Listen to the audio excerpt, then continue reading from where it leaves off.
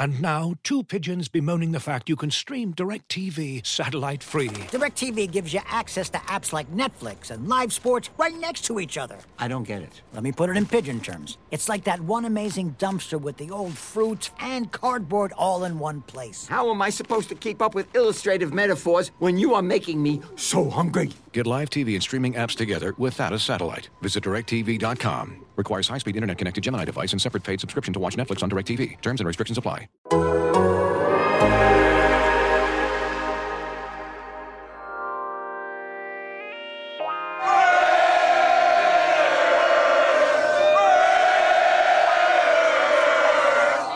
There's been one demand, and that's holding up that Lombardi trophy, period. That's all I care about, is holding that trophy up, and holding that trophy up here. The prime thing is you have to win. You have to win. Otherwise, you can't be a success in professional football. You're listening to The State of the Nation with Jimmy Durkin, Vic Tafur, Tashawn Reed, and Ted Nguyen on the Athletic Podcast Network.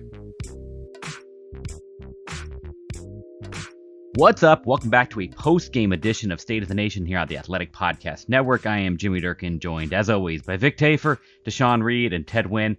The Raiders get it done in overtime, a walk-off OT winner for the second straight week, 40-34 over the Seahawks in Seattle. And we have to apologize to Josh Jacobs for saying that he cannot hit home runs. 86-yard home run to win the game. Another monster game. I mean, we've been talking about how big Josh Jacobs has been all season. Today he goes for 303 yards of total offense. Nothing much more you can say about Josh Jacobs than, I mean, he's one of the best 2 or 3 backs in the league. Yeah, I mean, he was big in the passing game as well. He made that big one-hand catch. And I think some of it had to do with how much attention they were putting on Davante Adams. Pete Carroll talked about after the game that they put too much emphasis on taking away Davante Adams, which opened up things in a run game. And it just kind of shows that these two things kind of complement each other. Even on that big run, they shaded that free safety way over Davante Adams, which opened up a lane for Jacobs. Once he got to the secondary, that free safety didn't have an angle on Jacobs anymore. But just credit to Jacobs. And this is kind of how, this offense could go when the run game and Adams is able to complement each other. Yeah, I mean, this is just pretty insane offensive performance for them overall. I mean, 40 points, 576 total yards. They averaged 7.5 yards per play. Like, they didn't have those 2 turnovers. They might put up, damn near 50 points in this game. And it was all running through Josh Jacobs, which is really, coming into the season, that wasn't anywhere near the expectation. It was all about, Davante Adams, Darren Waller, Hunter Renfrow, the passing offense. And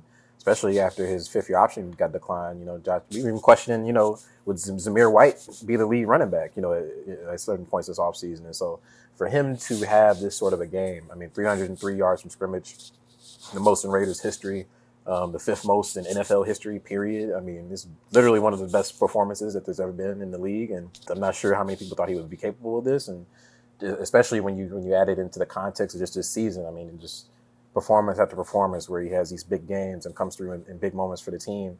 Regardless, their record aside, like he's been pretty sensational all the way through this season. And he set himself up to get a pretty crazy bag this offseason. I know people don't want to think about that yet, but if he keeps playing like this, they're going to have to come correct when it comes to that negotiating table. Yeah, he's having an all-pro season. I mean, he really is.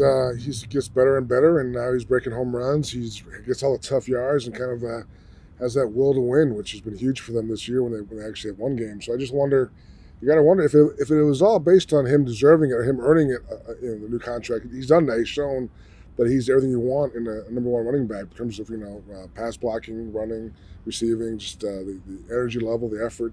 The endurance has been a question mark in the past. His durability, that's been answered this year. So if it really was up in the air as far as the Raiders, new regime wanting to see if he is worth it, when he's shown he is. So that's definitely no longer a question. So it doesn't matter if do you want to pay him or not. But as well, if the question is he's earned it or if he is that kind of a running back, then he's answered that question already. He did all this after injuring his calf at practice on Friday. He suddenly added to the injury report. He was questionable. Even in the fourth quarter, was ruled questionable with that calf injury. And I think the durability stuff about him has always been a little bit overblown. I mean, he's missed a couple of games here and there every year, but that's kind of running backs in the NFL. Very few running backs play, all 16 or now 17 games. And he's shown really, I think, throughout his career. You look back to that rookie season, what he broke his shoulder and, played the rest of the season with it until, they were pretty much out of contention and there was no reason to push it all that much more. I mean, he's not a guy that gets nagging injuries and says, all right, let me sit out the next couple of weeks. I mean, he's as tough as it comes. And, to do all this 2 days after, injuring his calf and being questionable with that calf injury. I mean, I think that if you needed one final more answer on the sheet to kind of figure out what kind of a back he is and what kind of just a guy he is, football player he is, I think that was it. Yeah, and he said after the game, I mean, he wasn't sure until about an hour before kickoff that he'd be good to go when he got out there and ran around on the field, and it felt pretty good. He said there were 2 times actually in the game where the Seattle's field is turf. He says his foot got stuck a couple times, and it kind of caused his calf to tighten up. And he said the Raiders actually didn't want him to finish the game, but he kind of convinced the training staff that he wanted to go back out there. And clearly in overtime, 86-yard run to win the game. He proved him right there.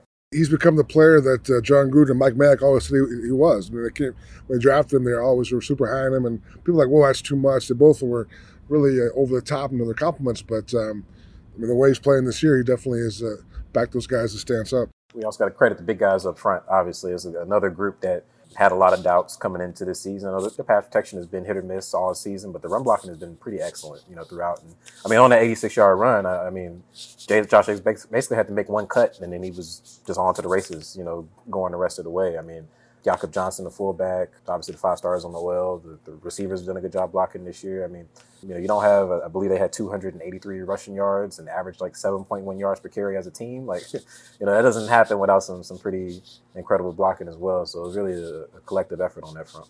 Yeah, the offensive line also gave Derek Carr plenty of time today against that Seahawks pass rush too. He was able to sit back in the pocket and, go through his reads, and there were times where he was able to go through his entire full field read and then still try to find somebody after, So, credit to the line for their run blocking and their pass blocking today. They probably the best they've looked all year, and one of the better performances I think for offensive lines, in league, just because they did it for the run and pass. And we also have to credit the defense.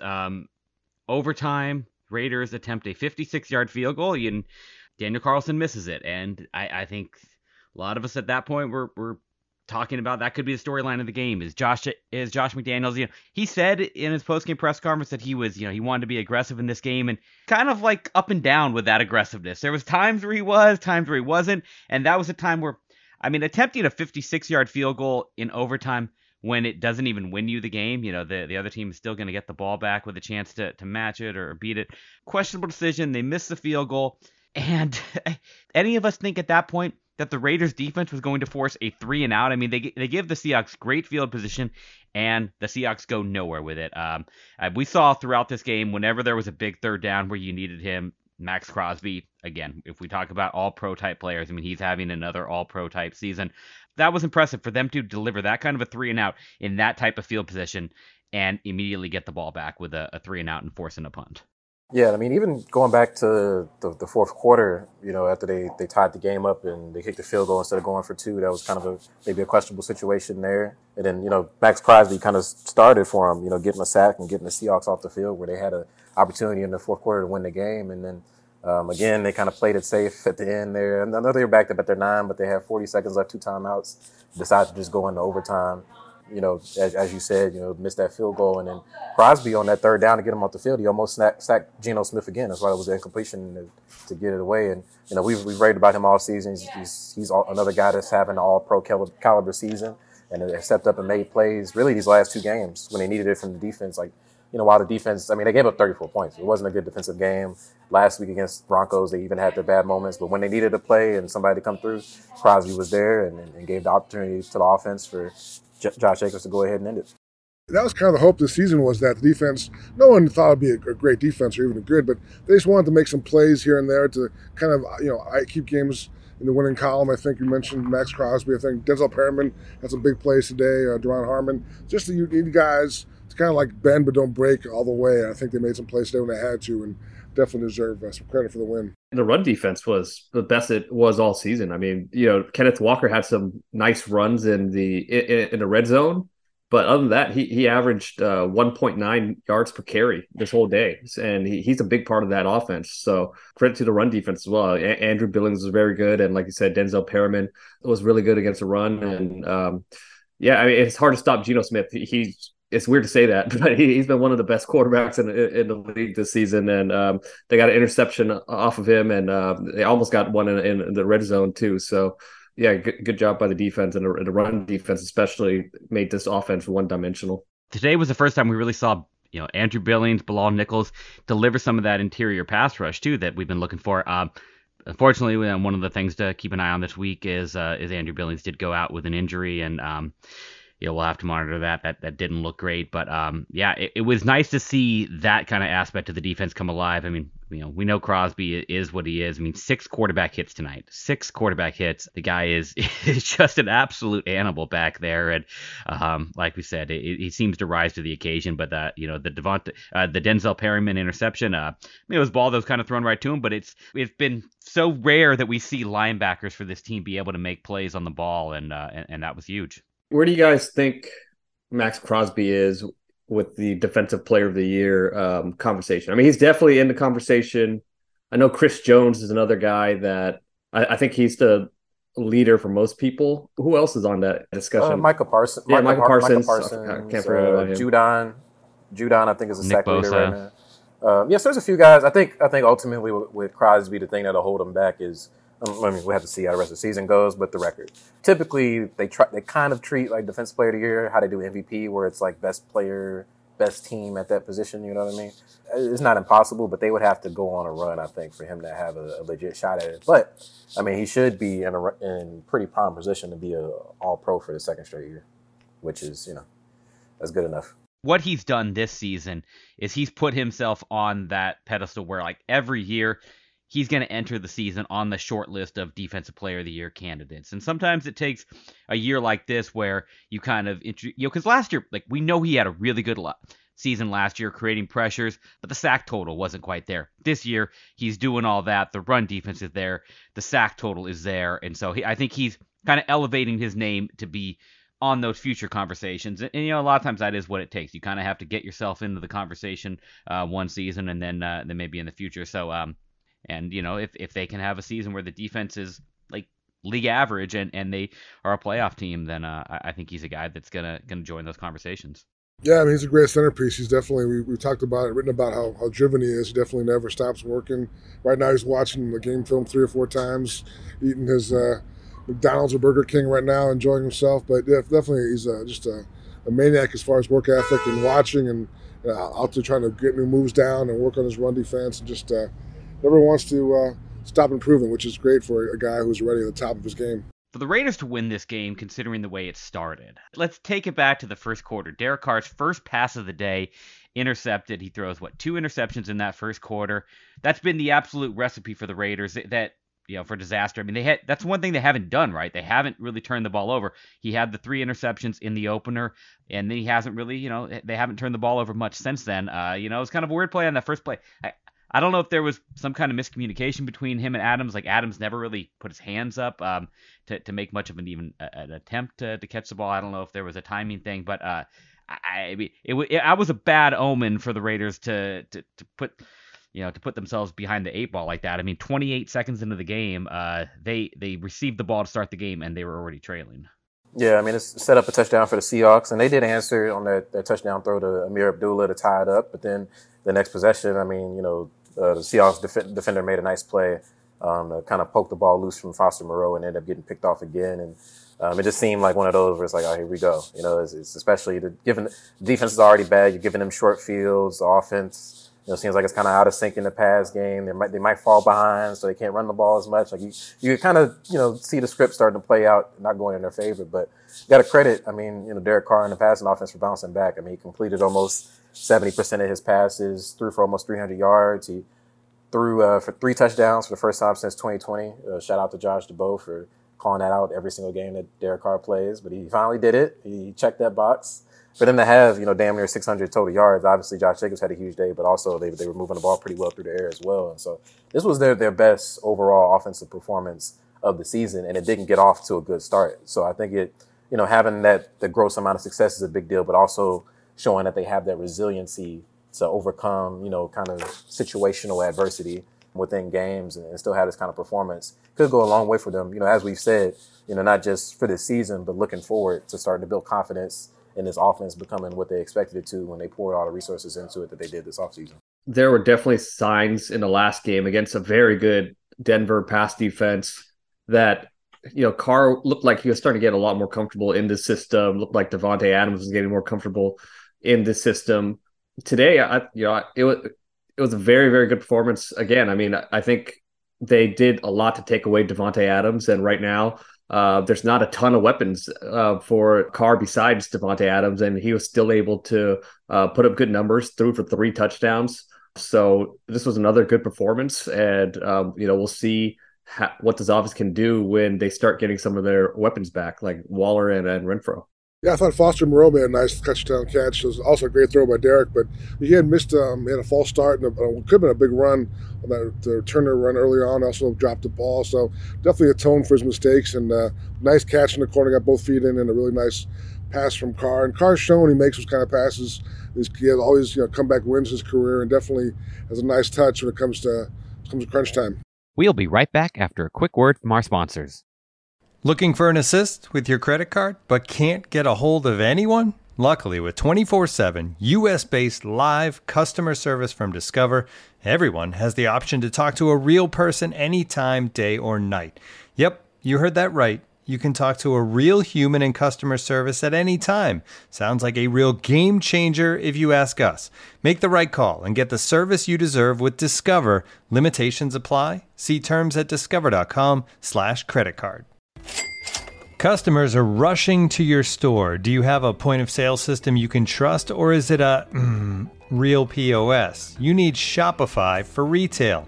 Shopify POS is your command center for your retail store. From accepting payments to managing inventory, Shopify has everything you need to sell in person. With Shopify, you get a powerhouse selling partner that effortlessly unites your in-person and online sales into the one source of truth.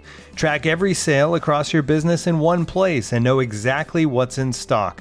Connect with customers in line and online. Shopify helps you drive store traffic with plug-and-play tools built for marketing campaigns from TikTok to Instagram and beyond. Get hardware that fits your business. Take payments by smartphone, transform your tablet into a point-of-sale system, or use Shopify's POS Go mobile device for a battle-tested solution. Plus, Shopify's award-winning help is there to support your success every step of the way. Do retail right with Shopify. Sign up for a $1 per month trial period at shopify.com/theathletic, all lowercase. Go to shopify.com/theathletic to take your retail business to the next level today. Shopify.com/theathletic. As you've probably heard by now, we've teamed up with BetMGM this season. We'll be using BetMGM lines to make all of our picks, and we'll have special offers for our listeners each week. If you haven't signed up for BetMGM yet, use bonus code THEATHLETIC, and you'll get a 1-year subscription to The Athletic, plus up to a $1,500 first bet offer on your first wager with BetMGM. Here's how it works. Download the BetMGM app and sign up using bonus code THEATHLETIC. Make your first deposit of at least $10. Place your first bet on any game and claim your voucher for a 1-year subscription to The Athletic. See BetMGM.com for terms. U.S. promotional offers not available in D.C., Mississippi, New York, Nevada, Ontario, or Puerto Rico. Gambling problem? Call 1-800-GAMBLER. Available in the U.S. Call 877-8-HOPE-NY or text HOPE-NY 467-369 in New York. Call 1-800-NEXT-STEP in Arizona. 1-800-327-5050 in Massachusetts. 1-800-BETS-OFF in Iowa. 1-800-270-7117 for confidential help in Michigan. 1-800-981-0023 in Puerto Rico. First bet offer for new customers only in partnership with Kansas Crossing Casino and Hotel. Don't forget, if you haven't signed up for BetMGM yet, use bonus code THEATHLETIC and you'll get a 1-year subscription to The Athletic, plus up to a $1,500 first bet offer on your first wager. Josh Jacobs tied Davante Adams as leading receiver in a game in which he rushes for 229 yards. Him and Davante Adams match each other with 74 receiving yards. I don't know. They're running out of words, obviously, for Jacobs. That's something else that people kind of knocked him for, was his lack of receiving production when he got to the league, along with the big hits through the run. And so he's I mean, he basically, everything that people doubted him for, he put on display to like the highest degree in this game. And it's, like I said, it's one of the best performances, like, period, NFL history. Ted, you mentioned kind of the attention earlier that Davante Adams draws in, and we saw that on the touchdown to Matt Collins, the flea flicker. It was a play that, like, it was kind of looked funky, the Jacobs pitches it back to Carr, and he was kind of able to kind of flick it out there as he's under pressure. And it's like, by the time Matt Collins got that ball, I mean, nobody in the world was paying attention. I mean, and this is what we criticized, last week, is that they left Davante Adams alone, and because they were paying attention to Matt Collins. Well, this time they were paying attention to Davante Adams and Matt Collins. I mean, by the time he caught that ball on that flea flicker, a trick play finally worked, and nobody was even. I mean, he's running toward the end zone, and defenders are still running with Davante Adams. Yeah, I mean, usually you see a flea flickers, you see a really far downfield pass. I was pretty surprised when it was just like a little 5-yard pass after a flea flicker. But I mean, like you said, nobody was near him. He did a good job selling the block, and two guys were running with Adams, and it ended up being a touchdown. When we see the TV copy, you can't really see who's running, and then you just see Hollins kind of celebrate like 20 yards before he gets in the end zone. That's how well that play worked. The guys who were covering Adams, I believe it's Tariq Woolen, and then they had Diggs helping over the top, and like they didn't even turn around. Like, they're just locked in on Davante. Like, we're just running with him all the way to the end zone. Like, the ball's not coming, don't care. We're still locked in on him. Like, they were not about to let happen what happened last week. Great play fake, obviously. Everybody that was in the box bid up on that and left Hollins wide. It was pitch and catch after that, but it was just great play design. And I thought McDaniels, he called a pretty good game. I know kind of some of those, I would have wanted him to be more aggressive in some of those situations coming down the stretch in terms of fourth down decision making and going for the field goal or 2-point conversion, that kind of stuff. But when you just talk about this, the offense as a whole and how they operated today, I think this is what it needs to look like, especially, with them not having Darren Waller or Hunter Renfrow for at least another game. This run first, I mean, Josh Jacobs isn't always going to go for 200 and something yards on the ground, but this run first offense, and I think it was good to see them also get, you saw Zamir White after he was inactive last week. He had a couple carries for nice games. Amir Abdullah got more involved coming out the backfield. And so it seems like they're leaning more into that, heavier personnel sets, having Jakob Johnson out there a lot, using tight ends when they have healthy ones. I know Foster Moreau carried a lot of work today, both as a blocker and receiver. And so I think it's starting to crystallize a little bit for them offensively. And it's coming against defenses that have played fairly well. I mean, we talked about the Broncos last week. The Seahawks have had a solid defense as of late during this recent run. And so this is something they can definitely build on moving forward. I'm not making any run guarantees about a run or anything like that. They're still pretty far back in the playoff hunt, but it's got to be encouraging for them to see the offense come together this way and be able to carry them to some late game wins. I kind of questioned running the clock out in regulation, but I guess if you think about it, like you guys said, you don't have Renfrow or Waller, and you kind of are doing really well with what you have. Maybe it's not realistic to think you can get 50 yards in 25 seconds, so maybe that was the right move. Yeah, and like you had already had a couple turnovers. Like their pass rush was going to tee off in that situation because they know you have to pass the ball. Like unless they just ran maybe like a screen or something, like maybe that's the only thing. Like Jacobs running as well as he was, maybe that could have gone somewhere. But the chances of converting it were pretty low in comparison to some shit going terrible back. Because I think if Keelan Cole hadn't muffed that punt and they had started out in a better, say their own 15 to 20 yard line, I think they would have felt a little safer. But backed up near the end zone like that, at the own 9-yard line, a lot of shit can go wrong. And so, I guess he trusted the coin toss in overtime. They didn't score on the first time, but the defense kind of bailed him out, and then Josh Jacobs took it from there. At that point, he was just grateful that they recovered that muff punt, and he's just like, just get me to freaking overtime. And after, that would have been a disaster. I mean, if they don't, we're talking about Keelan Cole as the guy who blew this game for him. I would definitely have lemon booty after that. I'm not being too aggressive in that moment. Like, that's the omen. Maybe we should just thank our lucky stars and get to overtime. So overall, it was a good offensive game plan from Josh McDaniels, good play calling overall. But the two questionable decisions, I think, was that toss on 4th and inches.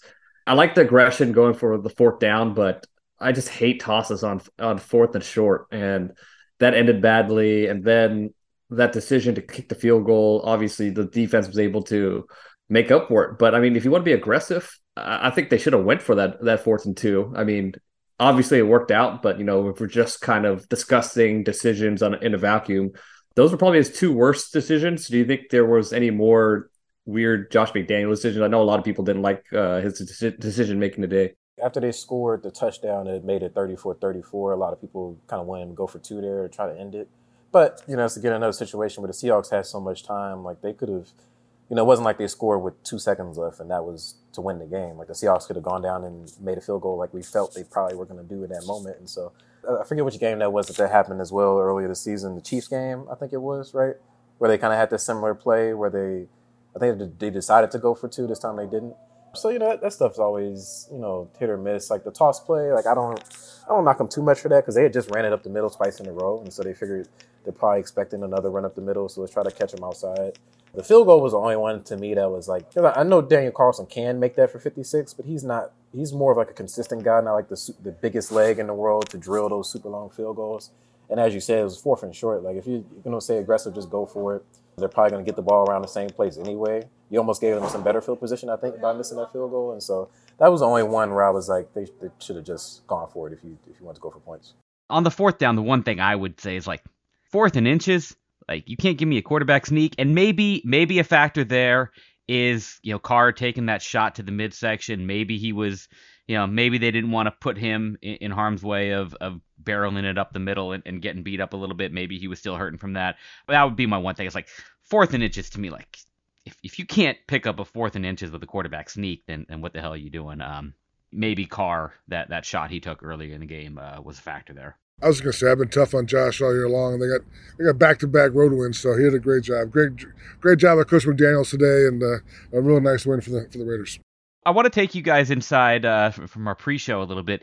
Vic was asking us earlier what was the guarantee he made on the live show, and we confirmed to him that it was 3 wins in a row. So they've got 2. Now it's 1 more win in a row. If they can win at home against the Chargers, he's going to have to let the pipes out again. Was there like a certain song some guy wanted? Yeah, like it's going to be Sail from AWOL Nation. It's a difficult song. I think it's going to be difficult. What the hell is Sail? All right, AWOL Nation. All right, cool.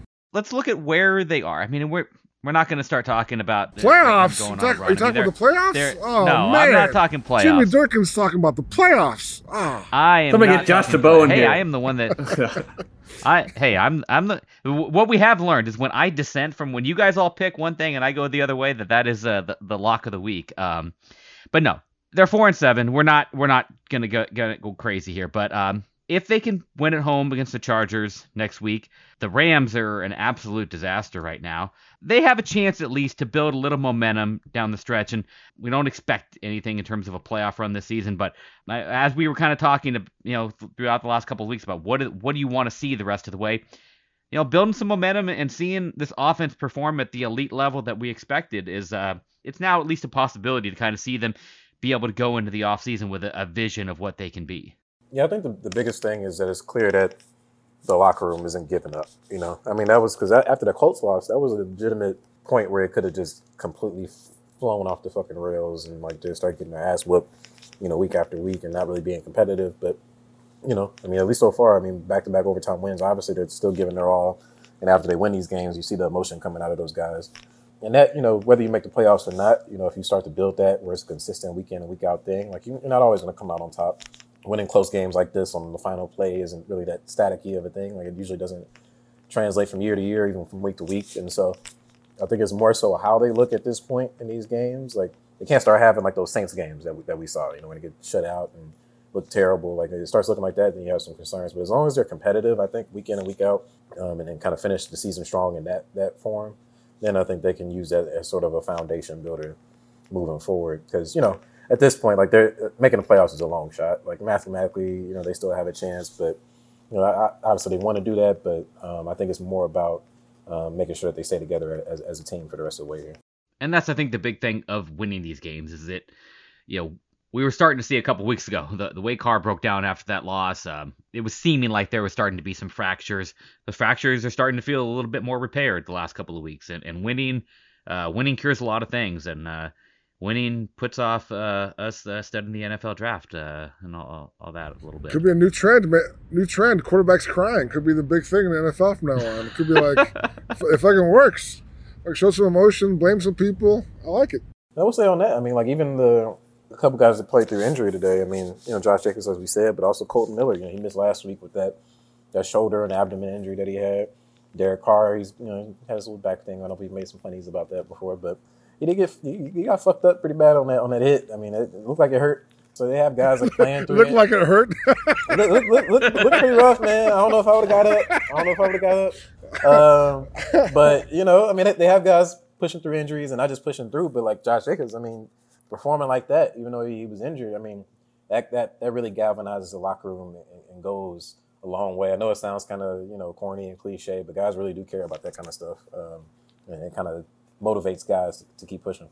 And remember, the week before Carr got really emotional, he was in that, like, I have some stuff I want to say, but I'm not going to say it. And you said it after that game, Vic. Like, say it, Derek. You've been here 9 years. Just freaking say it.